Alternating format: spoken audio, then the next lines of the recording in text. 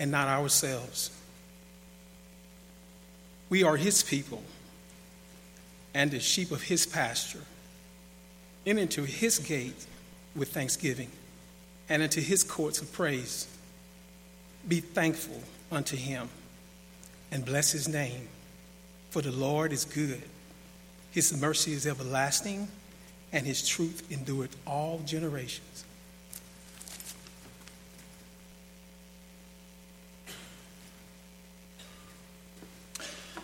Good morning.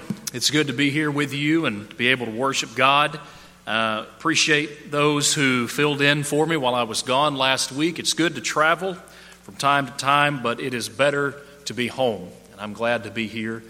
I want to take just a moment to issue a word of commendation to the congregation.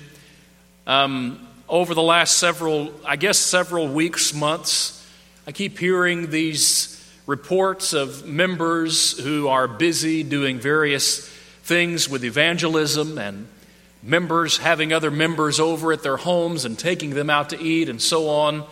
And it seems to me that the congregation as a whole is really working hard in order to really serve and improve in these two areas. And I just wanted to mention publicly that the congregation is working and moving and growing and serving, and you're all to be commended. And we thank God for the work that's done here. I hope you have your Bibles open to Psalm 100 this morning. That's the psalm that we're studying today, the section, or the scripture, I should say, that we're studying today. Give thanks to the Lord, for he is good. His love, his mercy, his truth, they endure forever. Did you know that out of all of the psalms in the book of Psalms, if you were to go through and read the descriptions that are supplied at the top of most of them, that Psalm 100 is the only psalm in the entire Psalter that is described as a psalm specifically for thanksgiving. Now, it's not the only psalm that was ever used to express thanks. There are a number of others that were and continue to be used for the purpose of thanking God. But to my knowledge, this is the only one out of all of them that bears in its inscription information that tells us that it is entirely dedicated to giving thanks. This psalm, as no surprise then, has served as the inspiration to a number of hymns that have been written, many of which we sing, sometimes quite often. This psalm, again, no surprise, is one that comes to mind for many people whenever we think about the blessings that God has given to us and how we ought to thank God on a regular basis for who he is and what he has and continues to do. I want us this morning to just look at the psalm closely and be reminded of what it teaches us about who God is and about why we should be so grateful and so thankful to the God of heaven for who he is and for what he does. Let's begin actually at the end of the psalm, verse 5. And the reason that I want to begin here is because in this last verse of the psalm, the psalmist will tell us three things about God. And these three things will serve as the foundation for the rest of the psalm. It is for these three reasons in this verse that the actions described in the first four verses are found. So what are the three things that the psalmist tells us about God in Psalm 100 and verse 5? He tells us, number one, that he is good. He tells us, number two, that he is merciful. And then number three, he tells us that he is true. Excuse me. He is good, he is merciful, and he is true. What comes to mind when we think about the Lord being good? The goodness of God is a term that describes the graciousness and the benevolence of God. To say that God is good is to say that he is gracious and that he is benevolent. We think about passages like Romans chapter 11, verse 22. Behold both the goodness and the severity of God. Or we might think about a passage like Psalm 25 and verse 8. Good and upright is the Lord. Or Psalm 119 and verse 68. You are good and do good. Every time the Bible describes God being good, the Bible talks about His graciousness. The Bible talks about His kindness. The Bible talks about both His desire and His action in giving His people those things that benefit them. Look at Exodus chapter 34 for a moment and look, really this is the key passage on the goodness of God, I think, in all of the Bible. Exodus chapter 34, and remember when we get to Exodus chapter 34, the children of Israel have already made the golden calf. God has already talked about departing from them. Moses meets with the Lord in chapter 33 and intercedes on the behalf of Israel. And in that intercession, one of the things that he asks is that he might be able to look upon God. Well, in chapter 34, here we read in Exodus chapter 34, verse 6 and 7, that the Lord passed before him and proclaimed, the Lord God, merciful and gracious, long-suffering and abounding in goodness and truth, keeping mercy for thousands, forgiving iniquity and transgressions for sin, by no means clearing the guilty, visiting the iniquity of the fathers upon the children and the children's children to the third and to the fourth generation.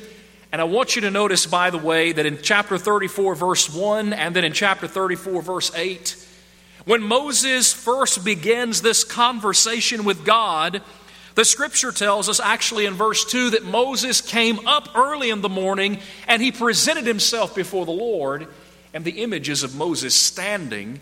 But then in verse number 8, as soon as God introduces himself to Moses and among other things talks about his goodness in verse 6 and 7, Moses wastes no time in bowing himself to the earth and worshiping this good and kind and gracious and benevolent God that we serve.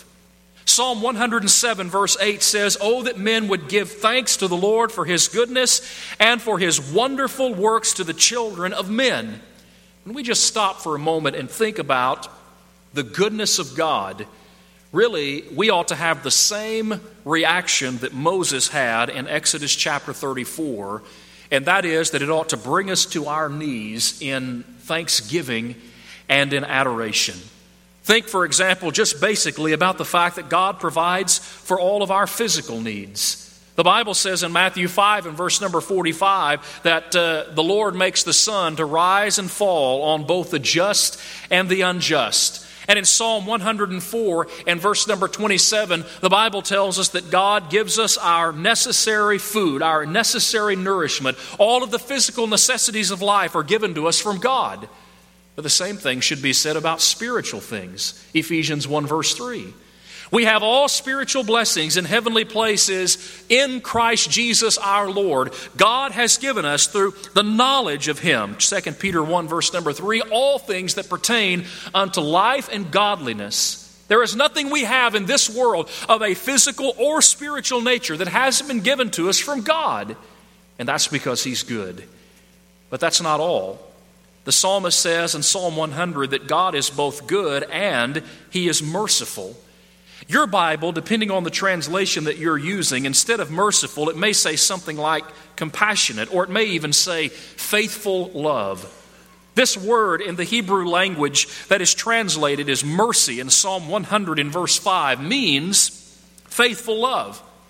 It is the compassion of God for those who are miserable. It is His steadfast love for His creation. It is a term that denotes loyalty within even a relationship. And as it is applied to God, it's talking about His love or His loyalty for His people. This is another passage, or another, I should say, characteristic of God that is expounded upon greatly in Scripture. For example, if you just read through the 136th Psalm, you'll notice that the phrase, the mercy or the faithful love of God, is found 26 times. And in fact, the psalmist just goes down the list. Give thanks to God for fill in the blank, for He is merciful. Give thanks to God for fill in the blank, for He is merciful. And over again, 26 times in that psalm, the mercy of God is exalted. We go back to Exodus chapter 34, but this time actually Exodus chapter 33. I want you to look with me this time just a little bit previous to what we looked at a moment ago. In Exodus chapter 34, the Lord appears to Moses, but back in chapter 33, Moses asks him about that happening. And if we rewind to verse number 19, here's what we read. This is God speaking to Moses after Moses has requested to be able to see him. He says, I will make all my goodness pass before you.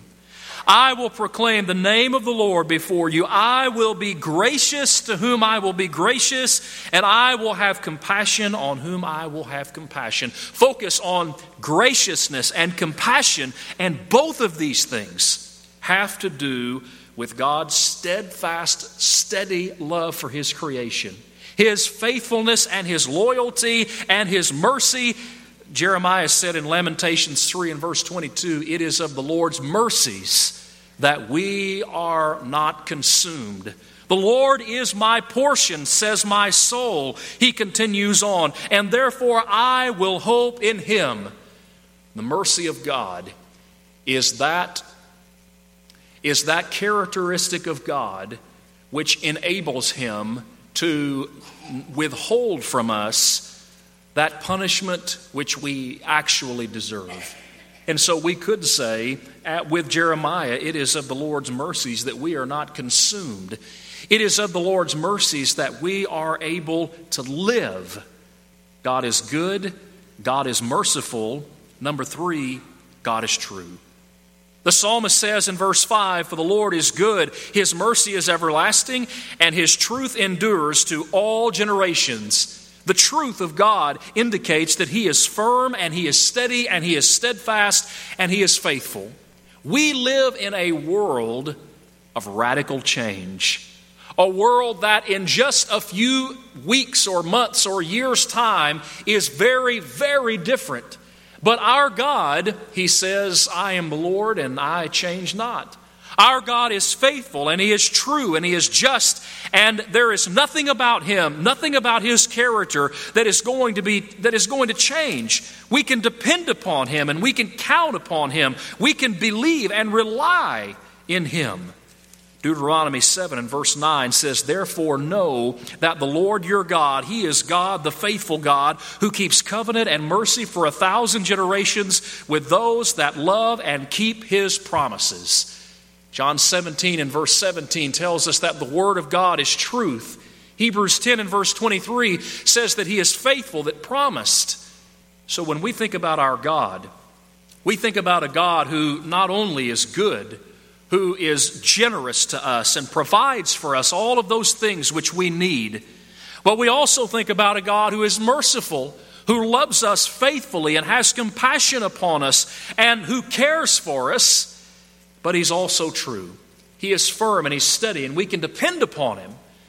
Now, those 3 characteristics of our God in mind, how should we react? What should we bring before a God who is good and merciful and true? How should we respond to Him? Look at the first 4 verses of the psalm. The psalmist says, worship with joy, verse 1. Serve with gladness, verse 2. Know the Lord, verse 3, and thank the Lord, verse 4. Look at verse 1. The psalmist says in Psalm 100 and verse 1, make a joyful shout to the Lord, all you lands. Think about that phrase for just a moment, joyful shout. The Hebrew words that are translated here as joyful shout originally refer to the glad shouting that a king may hear from his servants as he enters into the place where they're found. The emphasis of this term is on joy and gladness. And as the psalmist takes that term, he applies it to our God and particularly our worship of our God. When we worship our God, we come to give homage and honor and glory to a good and a merciful and a true God who absolutely is worthy. And the psalmist says that when we give that worship, when we pay that homage and give honor to Him, that we do that, verse number 1, with a joyful shout. We do that with joy and with gladness and with enthusiasm. So, of course, that begs the obvious question, what is our attitude when we worship God? Jesus said, you remember in John 4:24, God is spirit, and those that worship him should worship him in spirit and truth. Is that what your Bible says? No. God is spirit, and those that worship him must worship him in spirit and truth. And spirit has to do with what? It has to do with disposition. It has to do with attitude. And so within each one of us who are beneficiaries of the goodness and the mercy and the truth of our God should be found the attitude of the psalmist in Psalm 27 and verse 4. Listen to what he said. One thing I have desired of the Lord, and that will I seek, that I may dwell in the house of the Lord all the days of my life, to behold the beauty of the Lord and to inquire in his temple. Paul would say in Philippians chapter 3, this one thing I do, forgetting the things that are behind, I look forward and I press on toward the goal or the prize of the high calling of God in Christ Jesus. If you could summarize your life in one thing, what would it be? One word, one thing, one action, one habit. If you had to choose one thing with which to summarize your life, what would it be? The psalmist says, for me, it's this one thing. I want to dwell with the Lord. Paul said, for me, it's one thing. I want to keep on pressing forward. I don't want to be weighed down by the things behind me or by the things in this world. I want to be with the Lord. I wonder if that same attitude could be found in those of us who are here this morning. It should be, because our God is good and merciful, and he is true, and he has blessed us in so many ways that we ought to worship him with joy. Number 2, serve with gladness. Look at verse 2. Serve the Lord with gladness, he says, and come before his presence with singing. When we talk about service, obviously we're talking about giving that service or action of service to someone who is worthy. Sometimes we sing a song, he paid a debt he did not owe, and I owe a debt I cannot pay. Of course, we're talking about Jesus Christ and his sacrifice on the cross, but I want you to listen to what Jesus himself said in John 12 and verse 26 about those who serve the Father. Listen to this. If anyone serves me, John 12:26, let him follow me, and where I am, there my servant will be also. If anyone serves me, listen to this, him my Father will honor. It's unfortunate, I think, that in our world, service is often looked at negatively, as if it's some menial thing that's unworthy of us. But when the Bible talks about service, the Bible exalts selfless, humble service to a plane of great honor. In fact, our Lord says that our Father in heaven will honor those who serve and who serve well, who serve right. The psalmist asked this question in Psalm 116 and verse 12, what shall I render to the Lord for all his benefits toward me? Now, I realize we're speaking in generalities here, but let me ask you a question. What is the least that we could do for a God who has given us more than we could ever imagine? The psalmist says, I can serve him. David says, or the psalmist, I should say, in Psalm 100 says, I can serve him with joy and I can serve him with gladness. Paul said in Romans 12 and verse 1 that we are to present our bodies as a living sacrifice to God.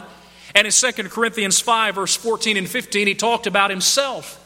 And he talked about how the love of Christ constrained him, which means literally that it pushed him and it motivated him. It drug him along even when he needed to be drugged, because the love of God seen in the sacrifice of Jesus Christ, when we really think about that, when Paul really contemplated it and all of its implications on his life, the conclusion for him and for each and every one of us should be, what else can I do but give him everything that I have to give? Serve the Lord with gladness, because he's good and because he's merciful and because he's true. Number 3, look at verse 3. We are worshiping the Lord with joy, verse 1. Serving the Lord with gladness, verse 2. Verse 3, know the Lord. Know that the Lord, He is God, verse 3 says. It is He who has made us and not we ourselves. We are His people and we are the sheep of His pasture. Jeremiah said in Jeremiah chapter 9, verse 23 and verse 24, let not a strong man glory in his strength, or a wise man glory in his wisdom, but let him who glories glory in this, that he knows me. Be still and know that I am God. Psalm 46 and verse number 10. When the psalmist in Psalm 100 and verse 3 calls upon us to know the Lord, he's calling upon us to recognize that God is our Creator and that we belong to Him, not ourselves. Do you realize that when we fail to recognize God as our Creator, by default we imagine ourselves as our own Creator? Perhaps this is one of the great appeals of evolution, of atheism, that in reality what it does is it does away with the need, at least in one's own mind, for God and allows man to become his own God. It allows us to feel, I guess, in a sense, free, as if we don't have to answer to anyone but ourselves, and we don't have to follow any dictate or direction other than the ones we choose to follow. But all of that is unrealistic. It's not real. All of that is completely contrary to the truth of the matter. And the truth of the matter is that God is our Creator and we are His people, and because we are His people, we are responsible to Him. But that's not the only picture the psalmist paints in the verse. He also describes us at the end of the verse as the sheep of His pasture. That tells me that not only is it the case that I belong to God and must answer to Him, but it is also the case that He cares for me as a loving and careful shepherd should. So when we talk about knowing God, we're talking about acknowledging that He created us. We're talking about acknowledging that we belong to Him. We're talking about acknowledging that He cares for us. And brothers and sisters, this is more than just an acclamation of facts. It is the application of those facts in daily living. Consider Colossians chapter 1, verse 9 and 10. Paul's prayer to the church at Colossae was that they might be filled with the knowledge of God and all wisdom and spiritual understanding. And then he goes on to describe some reasons why he wants them to be filled with that knowledge. And one of the items in that list is so that they may know God. And knowing God has to do not just with knowing facts about Him, not knowing the information He has given us in His Word, but it has to do with an intimate knowledge. It's association, it's fellowship, it's relationship.